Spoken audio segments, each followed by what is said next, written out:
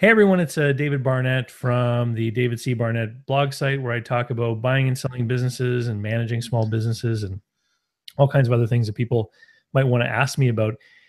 This past week, I got an email from Sarah Mullins, our friend who spoke to us about how HR issues can affect the value of a business during an acquisition.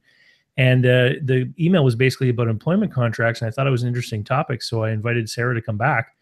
And Sarah, how are things going? You've been in your HR practice now for what, about a year? What's going on with you? Yeah, it's been just over a year now, and things are going really, really well. It's a big switch from the corporate world, where, as you know, I was kind of tied up in a lot of mergers and acquisitions for about 2 decades. So now I'm dealing with more so small businesses and dealing more so with their strategies and everything from recruiting strategy to their policies and performance management to terminating employees and everything in between. So it's been fun. It's a lot more variety. That's cool. So you kind of act like an outsourced HR department for companies that may be too small to have their own full-time professional HR person. I do. I have kind of two kind of buckets of clients, I guess you could say. Those small, almost kind of micro clients that may only have a couple of employees and just need some help with some small projects like some policy development and such. And then I have another bucket of clients that have me on a retainer. So I may even have office hours with them where I'm in there actually building relationships with their employees and helping them out on a more long-term basis, providing ongoing support. Cool, cool. Yeah. So your email was about employment contracts, and I've worked for some pretty large organizations before, and I've worked for some small mom and pop companies as well. And what I've found is that large organizations always, at the hiring process, tend to put something in front of me to that I have to agree to that just outlines the basics, like you said in your email about weeks of vacation and that kind of thing. Hmm. But very rarely have I seen it in small mom and pop businesses. And maybe you could tell us a little bit about what kind of company should be using an employment contract, and what kind of document is it that they need to look at. Well, really, anybody who's hiring either employees or even contractors should have some sort of employment agreement in place. Now, the complexity of those agreements will depend on the size of the business and what type of employment you're looking at. But it could be a simple offer letter or it could be a multi-page type document. But you want to do this for really two reasons. One is to set very clear expectations so there's no misunderstandings down the road. So you hire this person and 6 months from now they say, "Oh, Joe, you promised me an increase at 6 months," and you can go back to the employment contract and say, "No, I promised you that we'd review your wage at 6 months, not necessarily an increase." So just to make sure that there's none of those types of misunderstandings. And secondly, all employment relationships are going to come to an end at some point, unfortunately. And what you can do with an employment contract is ensure that you reduce your liability during the exit period. So there's very specific clauses that you can put in place that limit your liability from a dismissal perspective, as well as protect your business from the employee exiting the organization. Whoops. If someone's going to let someone go, let's say, what is the obligation typically for most small businesses with respect to severance? Well, it really depends. Again, if you have the appropriate contract in place, it can be very minimal. It can be just basically what labor standards requires, which could just be a couple of weeks. If you have nothing in that employment contract to begin with, you could be liable up to a month per year of employment, depending on the wrongful dismissal case and what type of judge you get. Wow. Okay. So the liability could be huge if it's not spelled. And what you're saying is that you can control that liability by kind of spelling things out in the beginning in an employment contract. Absolutely, yes. So most of the people who are watching my channel, they have an interest in either buying or selling a business. Can you talk a little bit about how employment contracts can be important if someone is selling a business, and then maybe how they are important for someone who might be buying a business? Sure, sure.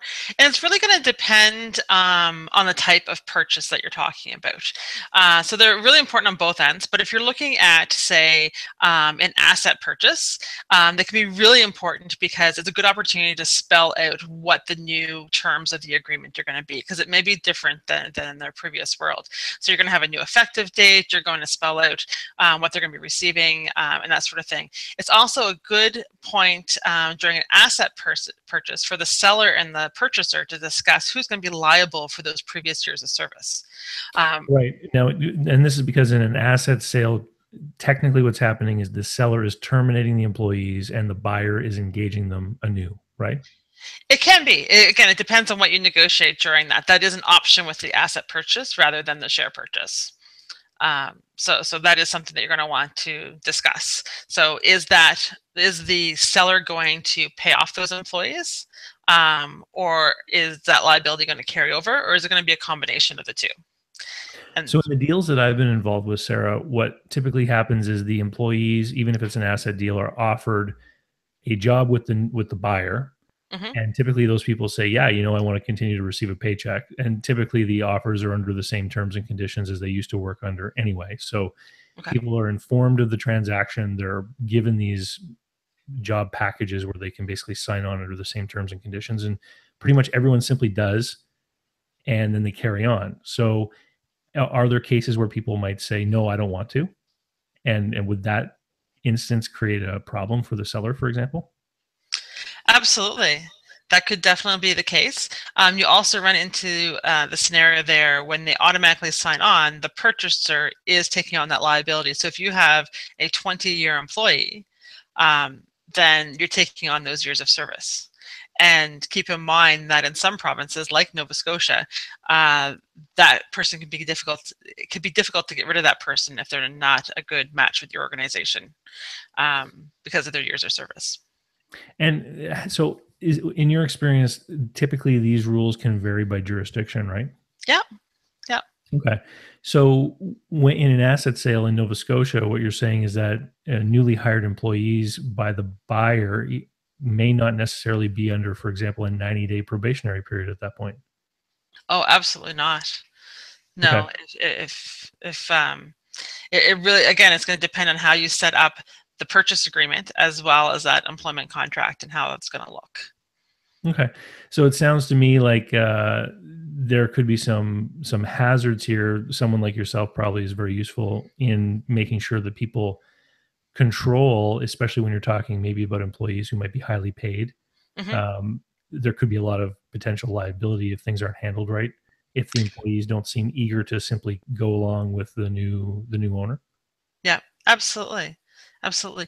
And with the years of service, so when you speak specifically to Nova Scotia, it's interesting because we have what I refer to as the 10-year rule, where after 10 years of employment, you cannot terminate that employee unless you have just cause or you're eliminating the position.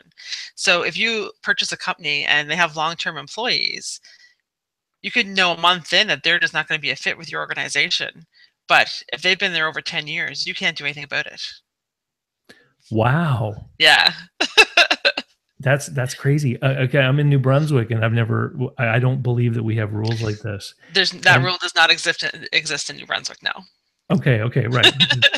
And all the deals that I've ever worked on have been in New Brunswick, and basically one of the big advantages that of reasons why people will do the asset sale is because effectively what happens in New Brunswick is all the employees are terminated and they're done, Yeah. and then they take a new job with the new owner, and it creates this break in that continuity. Yeah. And it's one of the reasons why business people in particular like this kind of thing. And then even the seller, if they sell the business and move on, and then there's a problem with an employee, well, they've already terminated the employee, so they're done with them. Okay. And so it can work out pretty smooth. Now share sales, of course, whole different ball of wax, because technically the employees are employed by the corporation, Yeah. and when the ownership of the corporation changes, then there's been no change at all No. to the employment history or what have you. So if somebody was planning on selling their company, what kinds of things do you think that they might want to do in their employment contracts to be able to facilitate that? Is there anything they can do to make it easier? Well, definitely. having things like we talked about with that, having a termination clause outlining what the terms will be if the employment relationship ends. Those types of things definitely help and would be more attractive to any purchaser. And just making sure that things are documented, making sure the contracts first exist, because a lot of times in my acquisition world, we were acquiring companies and these contracts just didn't exist. And that's why even with a share purchase, we often created employment contracts just so everyone has a clear understanding of what the current state is. Right. Because sometimes that was unclear, and just to document that and have the effective date of transition documented, so a purchaser can start or a seller, sorry, can start preparing their business like that, making sure that there are contracts in place and making sure that all the details are included and that the liability is reduced as much as possible. So earlier, I gave the example of how I've worked for some really small mom and pop businesses that didn't, they weren't strong on paperwork, right? So it's basically, hey, come and join us, and now you're an employee, and Mhm. nothing was put in front of me. So, what what are some of the worst things that can happen in that scenario? Um, well, as I said, it's just kind of people not knowing what's going on. People employees thinking that they're entitled to something that they're not.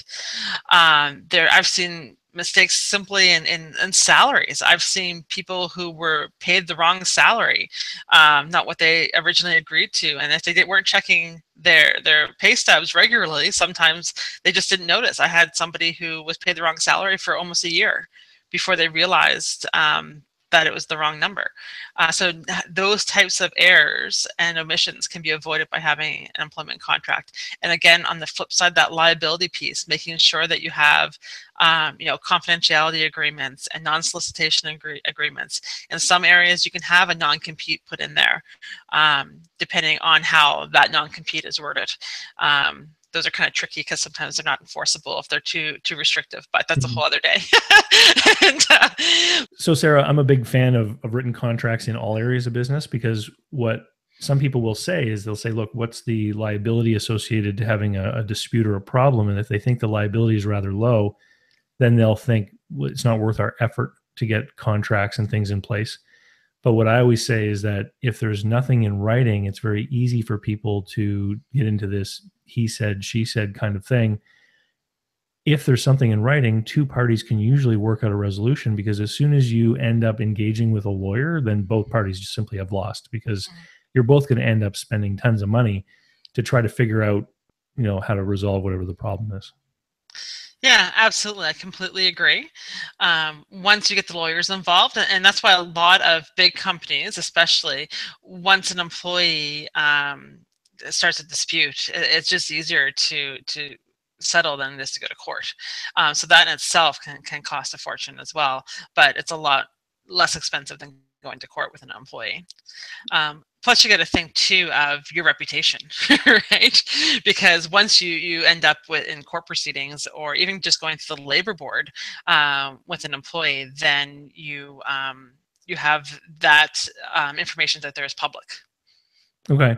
So, Sarah, how simple or how difficult can it be to get something in place that is sort of the minimum of what you would recommend people have Mhm. when they're dealing with employment and employees?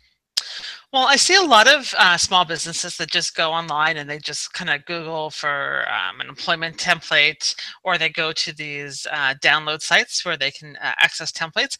And they're okay. They give you the very basics, but the issue is you don't know a lot about the business, or they don't know a lot about the business, the folks that are providing those templates. So you don't get anything that's completely customized to your business or to your industry, and that doesn't mitigate the risks that you're looking at.